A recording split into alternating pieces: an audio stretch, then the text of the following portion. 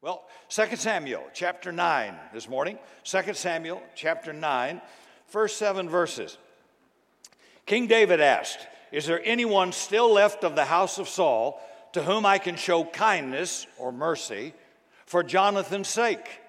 Now there was a servant of Saul's family named Ziba. They summoned him to appear before King David. And the king said to him, "Are you Ziba?" "At your service," he replied. The king asked, "Is there no one still alive from the house of Saul to whom I can show God's kindness?" Ziba answered the king, "There is still a son of Jonathan. He's lame in both feet." "Where is he?" the king asked. Ziba answered, "He's in the house of Machir, son of Amiel, in Lodebar." So King David had him brought from Lodebar, from the house of Machir, son of Amiel.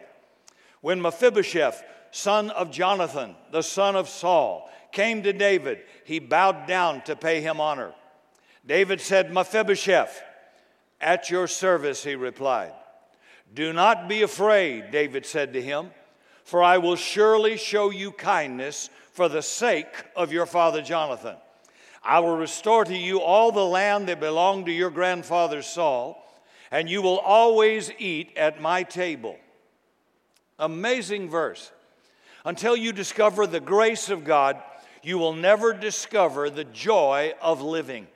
There is no message in God's word, none, that can heal you, refresh you, encourage you, and bring joy into a dumb, stale, stagnant life, like the message of God's amazing grace. God can move through grace mountains of guilt and shame.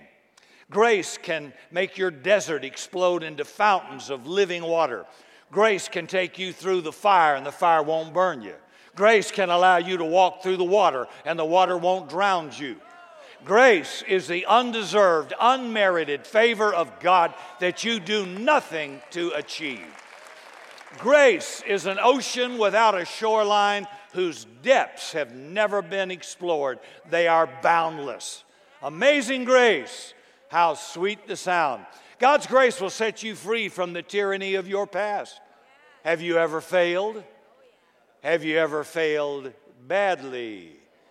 Have you ever made a wrong choice that stained your life? Well, ask God's forgiveness and experience His amazing grace, and then get out and live, love, and get happy. God is a God of new beginnings. God will bury your sin in the sea of forgetfulness, never to be remembered against you anymore. So get on with your life. Jeremiah chapter 31, verse 34. God says, "Your sins and iniquity I will remember no more." So if God has forgiven and forgotten your sin, why in the name of Caesar don't you forget it? Get over it. You won't need to stay in counseling. Enjoy the blessing of God in your life today. You're not living until you discover God's amazing grace. 3 ministers were arguing on when life begins. One said life begins at conception. The other guy said, no, life begins at birth. The other guy said, oh no, life begins when the last kid leaves home and the dog dies. Life doesn't begin till you discover the amazing grace of God. You know, some of you in here are trying to reach the unreachable demands of other people. Their intimidation, their manipulation, their domination of your life, which by definition is witchcraft. You take charge of your life, or I guarantee you somebody else will. Regardless of what you do, you're going to be blamed by somebody for doing something wrong. Kind of like the rookie playing center field in a minor league baseball game. He made 2 errors. The manager leaped out of the dugout and shouted at him, "Sit down, boy. I'm going to show you how to play center field." So the manager went out onto the playing field. The first hit was a high fly. He lost it in the sun. Every runner on base scored. Second ball came, a grounder between him and the right fielder. He ran over the fielder, crashed into him, injuring him severely, who had to be taken out of the game, and he was their number 1 hitter. Well, the third pitch came. It was a line drive to center field. Hit him right between the eyes and knocked him out. Well, they carried him off the field in a stretcher. As he goes by the dugout, he looks in, he sees the rookie, and he says, "Boy, you've got center field so screwed up, nobody can play it. You are going to be blamed by somebody someday for something. So just make up your mind to relax and enjoy your life. You know, some of you are prisoners of a performance trap. You're trying to earn other people's approval by what you do. You know, give it up. You're making other people your God. Here's what St. Paul said. He says in Galatians 1, verse 10, am I seeking the favor of God or of man? Or am I striving to please men? If I'm trying to please men, I cannot be a bondservant to Jesus Christ. So, hey, you're either going to be a father pleaser or a people pleaser, but you can't please both. I urge you to try to please God and offend people if you have to, or please people and be willing to offend God. Not a good choice. Grace will set you free to forgive other people. Grace will allow you to allow other people to be who they are, even if they're a little different than you, even if they voted different than you. There was a preacher who wanted to know what his son was going to be when he grew up in the future. So he thought, how can I find out what my son might be? How can I get him to reflect to me what he's going to be? So the preacher went into his son's room and he put a Bible on his dresser. He put a silver dollar beside the Bible. He put a bottle of whiskey beside the silver dollar and a Playboy magazine next to the whiskey. He thought, well, when he comes into his room, if he picks up the Bible, I know he's going to be a preacher. If he picks up the dollar, I know he's going to be a banker. If he picks up the whiskey, I know he'll be a worthless drunk. If he picks up the Playboy, he'll be a womanizer. He heard his son coming down the hall, so he jumped in the closet and peeked out. The son comes in, he picks up the Bible, puts it under his arm. He takes the silver dollar, puts it in his pocket. He takes a shot from the bottle of whiskey. He opens the Playboy magazine, puts it in the Bible, and walks out. The preacher said, dear God, my boy's going to run for Congress. You know, God's grace is greater than all your sin. David committed murder and adultery. Moses committed murder. It's not where you've been that's important. It's where you're going that's important to God. John Newton was a debased slave trader of human lives. He went to Africa, bought slaves, put them in chains, brought them to America, and sold them. Many times they were killed, thrown overboard in chains. Horrible. He was inhuman. But John Newton received Christ, and he said, a great sinner met a great God with great grace. And John Newton wrote the song, Amazing Grace, how sweet the sound that saved a wretch like me. I once was lost, but now am found. I was blind, but now I see. Newton discovered the grace of God, and he became a trophy of God's mercy. And many of you are as well. Grace is greater than legalism. Legalism is keeping man-made religious rules to obtain a right standing with God. You cannot live under grace and under law at the same time. You must choose. I think too often the church baits people with grace and then forces them to live under law. And we've lived under law so long, when grace is preached, it sounds like heresy. Any area of your life not under grace will be under law.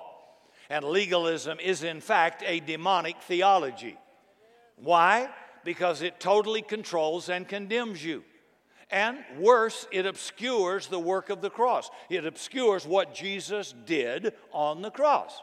He paid for my sin. He was made guilty so I, who am guilty, could go free, guiltless. See, Paul said if you can be saved by what you do, then Jesus died in vain. You're not saved by what you do. You're saved by what Christ has done. It is amazing grace. And I pray that revelation will explode in your life, because I know a lot of you come out of a church full of works. And that means you just live from week to week, saved. Next week, you're not saved. This week, pretty good, saved. Next week, not so good. That's just dumb. That's just bad theology. Jesus said, it is finished. Done. There is nothing I can add to what he did. Nothing. I didn't do anything to earn salvation. I can't do anything to lose salvation. Oh, I hear stuff that makes me sick. Now, let's finish by going to Mephibosheth. You like that name? Put that on your jersey. Mephibosheth. Mephibosheth is a picture of all of us. Let's go back 3,000 years in the Old Testament to Israel. King Saul and his son Jonathan have just been killed in battle. The news of their death reaches the capital city of Jerusalem, and it's a brutal time in history. It was customary that all members of a royal family be executed by the new king to prevent a legitimate heir from claiming the throne. When news of King Saul and his son Jonathan's death reaches the palace, the nurse, knowing that, rushes into the nursery, grabs up Jonathan's baby boy, Mephibosheth. Running for their lives, she drops the baby, and he became permanently crippled in both his feet. His name? Mephibosheth. That'll make you want to have a name like Tom, Ed. Mephibosheth is 5 years old. And for 20 years now, we hear nothing about him. He's been taken out of Jerusalem to a place called Lo-debar. By definition, a place of no glory, no bread, a place that's barren. It's a place to hide in seclusion for fear of his life. So it's a horrible place. Years go by. And David in the palace is remembering his dearest covenant friend, Jonathan. And he asked a question to his astonished advisors. Verse 1, 2 Samuel 9. Is there anyone of the house of Saul that I may show him kindness for Jonathan's sake? What a majestic statement that is a picture, a shadow of God's amazing grace. Is there anyone? Not somebody deserving, not somebody qualified, but is there anyone warm and breathing? That's the question the church ought to be asking. Hey, world, is there anyone? Anyone whose life has been shattered, anyone whose dreams have been crushed. Is there anyone who looks into their future with a hopeless state of mind? Is there anybody down and out or up and out? The drug addict, the alcoholic, the prostitute, the AIDS victim, the poor, the rich, the sick. Is there anyone? God's amazing grace will give you a brand spanking new beginning. Abundant grace, amazing grace, how sweet the sound that saved a wretch like all of us. Grace that's greater than all your sin. Grace that can make you sing in the darkest night because you are possessed with a hope that is steadfast and certain.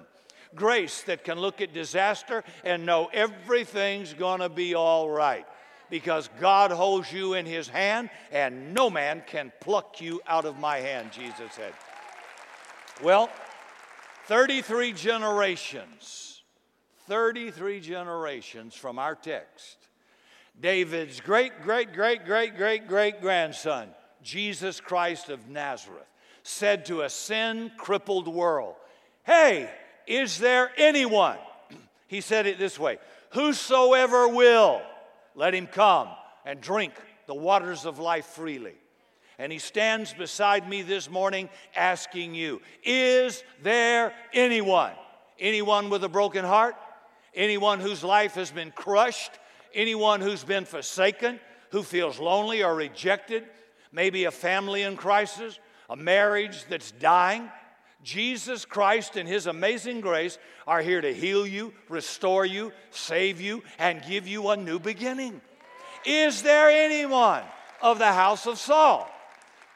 Saul who tried to murder me, who cheated me, who hated me, Saul who chased me like a rat across the hills of Israel, forcing me to live in caves for 12 years. Is there anyone of the house of Saul? Wow, think about the grace in that. Jesus said, if you only love those who love you, the love of the Father does not dwell in you. Grace is loving the unlovable. And for some of you, people who voted different than you. Grace is showing mercy to the merciless. Grace is being good to the totally bad. Grace is forgiving the unforgivable. I wonder if that describes you or me. Or can you only love those that love you, that see everything the way you do? Nobody cares what you know till they first know you care. The church in America, you can Google it, is divided into about 33,000 different denominations. Do you think for 1 minute Jesus set that up? I hope your IQ goes higher than a bean sprout to know that's not even possible. That's flesh arguing with flesh. 33,000 denominations, fighting each other like junkyard dogs in a back alley. Where is the grace of God in that? Love one another as I have loved you, Jesus said. They that have not love have not God. Joseph goes out to help his brothers. His jealous brothers throw him in a pit. All 11 brothers hate his guts. Now that's bad, but while he's in a pit, the brothers are considering murdering him. But one of them says, no, we don't get anything for that. Let's sell him. So they sell him into slavery. Then he sold a second time. You think you had a hard day. He sold a second time into the house of Potiphar. And Potiphar's hormone-driven wife, a desperate wife of the desperate wives of Egypt, I guess. She lusted after this boy, Joseph. He was a Brad Pitt of the Old Testament. A hunk of burning love, he was. And Joseph was falsely accused of sexual assault and sent to prison. And he was there for about 12 years. Now you think about that. That's long enough to get as bitter as salt water. Imagine, people occasionally through DNA testing have been in prison 20 years and are released because they have the wrong guy. How would you feel normal coming out of 12 to 20 years imprisonment for something you didn't do? Oh, we sit in church nice, we got our hair coiffured. And you just read that. I'd be mad as a raging bull they're about to fix. I'd be upset. Some of you are slow, but that's okay. I know. When Joseph's brothers were forced to come to Egypt for food, they had to stand before him. They don't recognize him, but he recognizes them. Now, if Joseph were like many American Christians, he would have executed them on the spot, burned their bodies to ashes, scattered the ashes in the wind, singing victory in Jesus. But watch him. Joseph said, I'm your brother Joseph, the one you sold into Egypt. Do not be angry at yourself for selling me into slavery. You meant it for evil, but I know God meant it for good. Do you hear grace in that? Joseph wasn't even spirit-filled. He didn't even have a King James Bible. He didn't have a small group to attend for encouragement. Joseph was gracious because God was in him.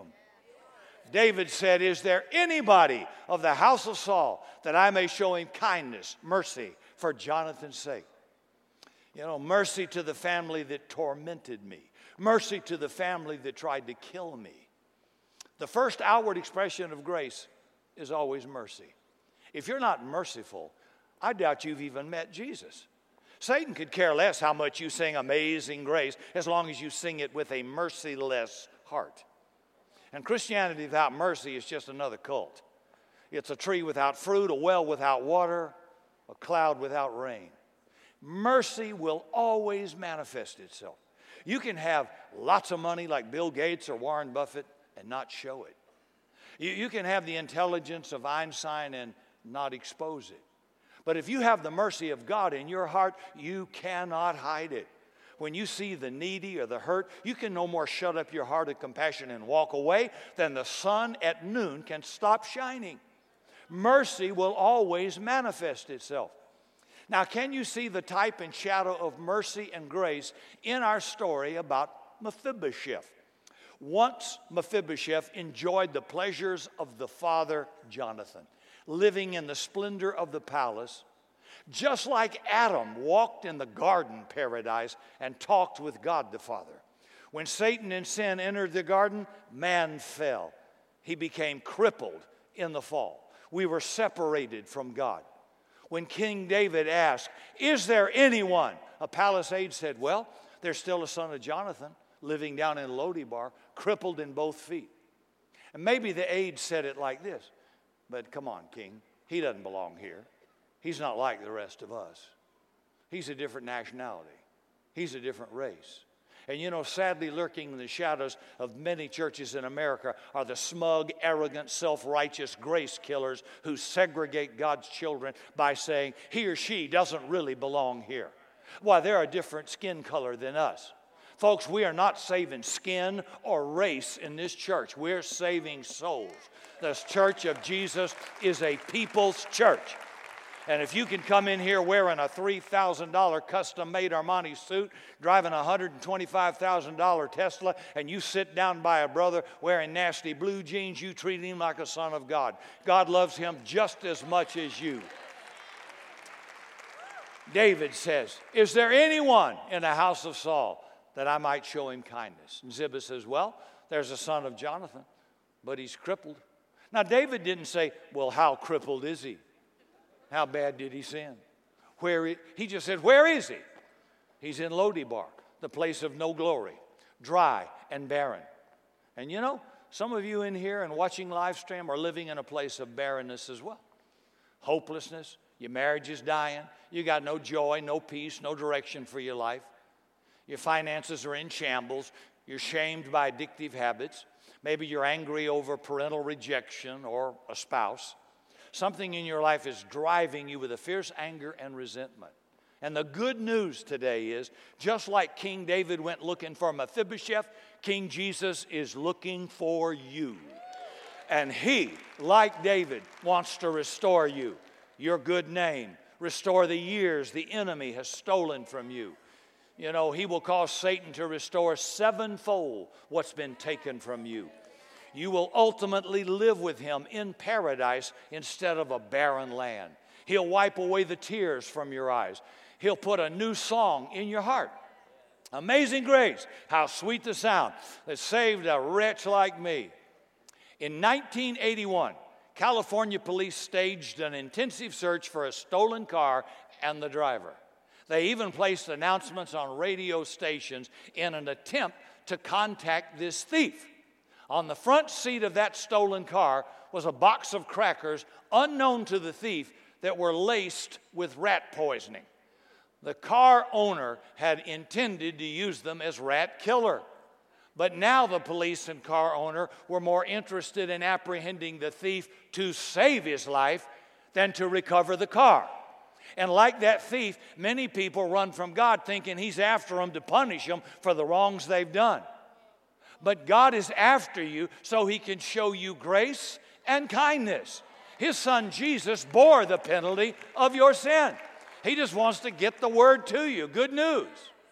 So picture in your mind King David's royal guard riding up roaring dust in chariots. Can you imagine?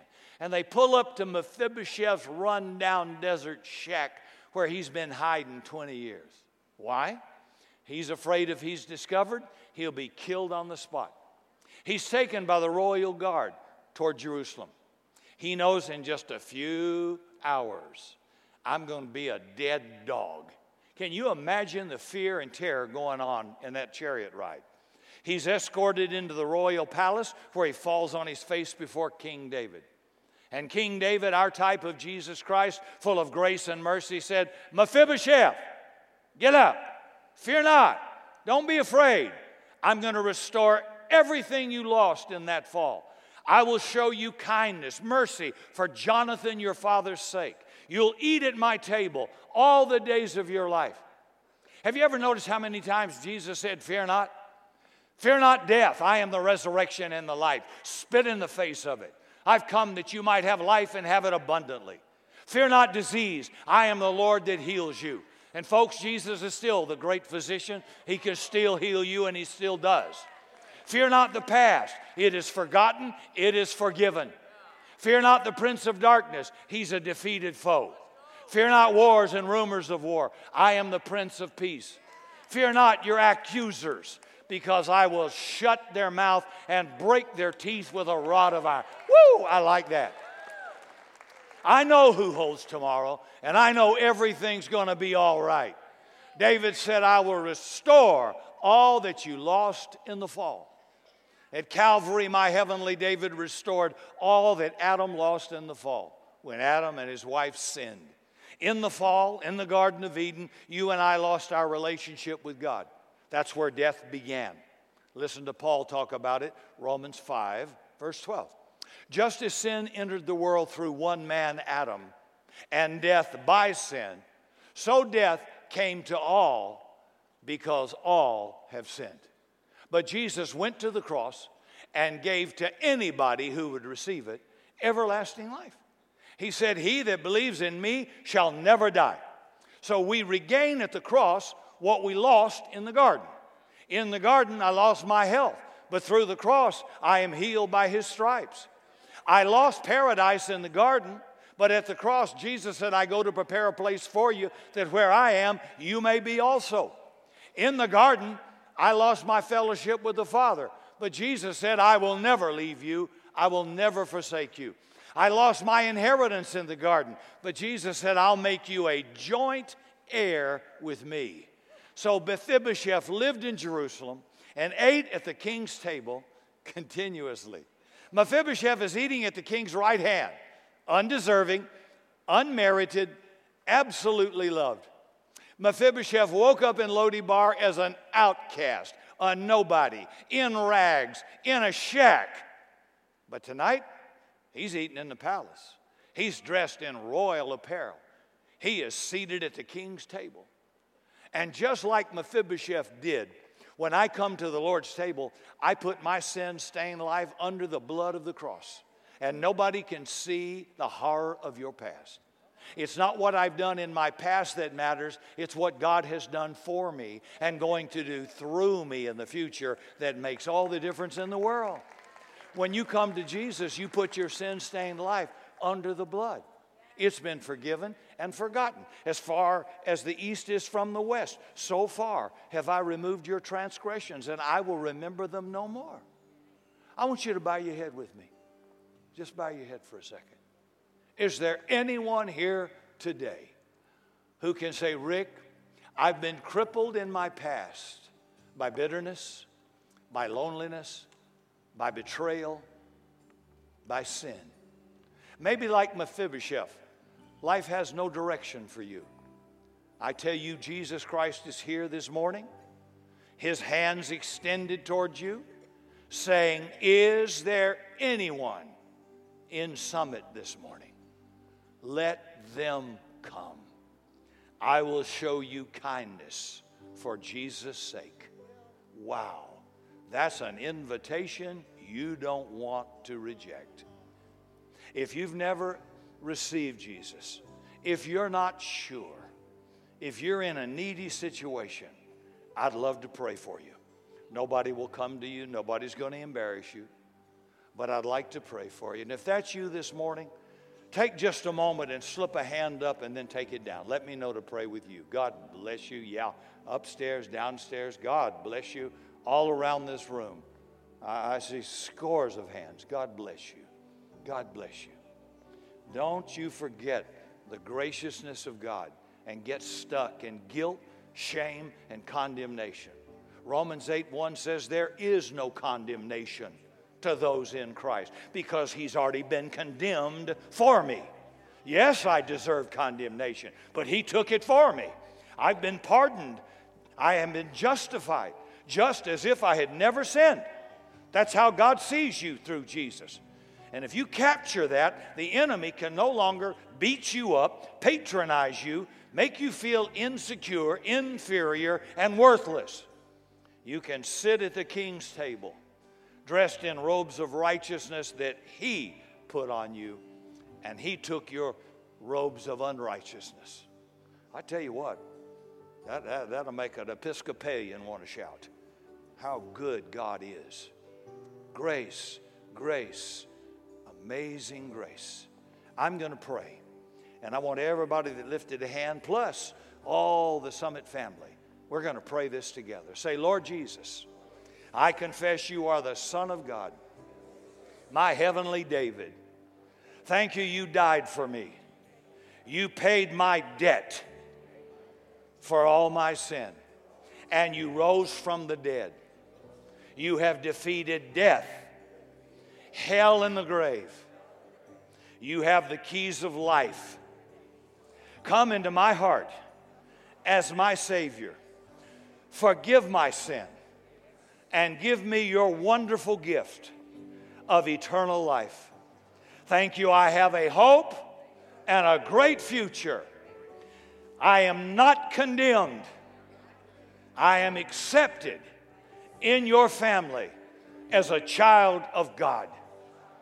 Help me discover your purpose for my life, and by your grace, help me fulfill it in my lifetime. Thank you, Jesus, for amazing grace. What a sweet sound that saved a wretch like me. Amen and amen. How about a big shout to Jesus? Thank you, Lord. We bless your great name. For more information on Summit Christian Center, visit summitsa.com.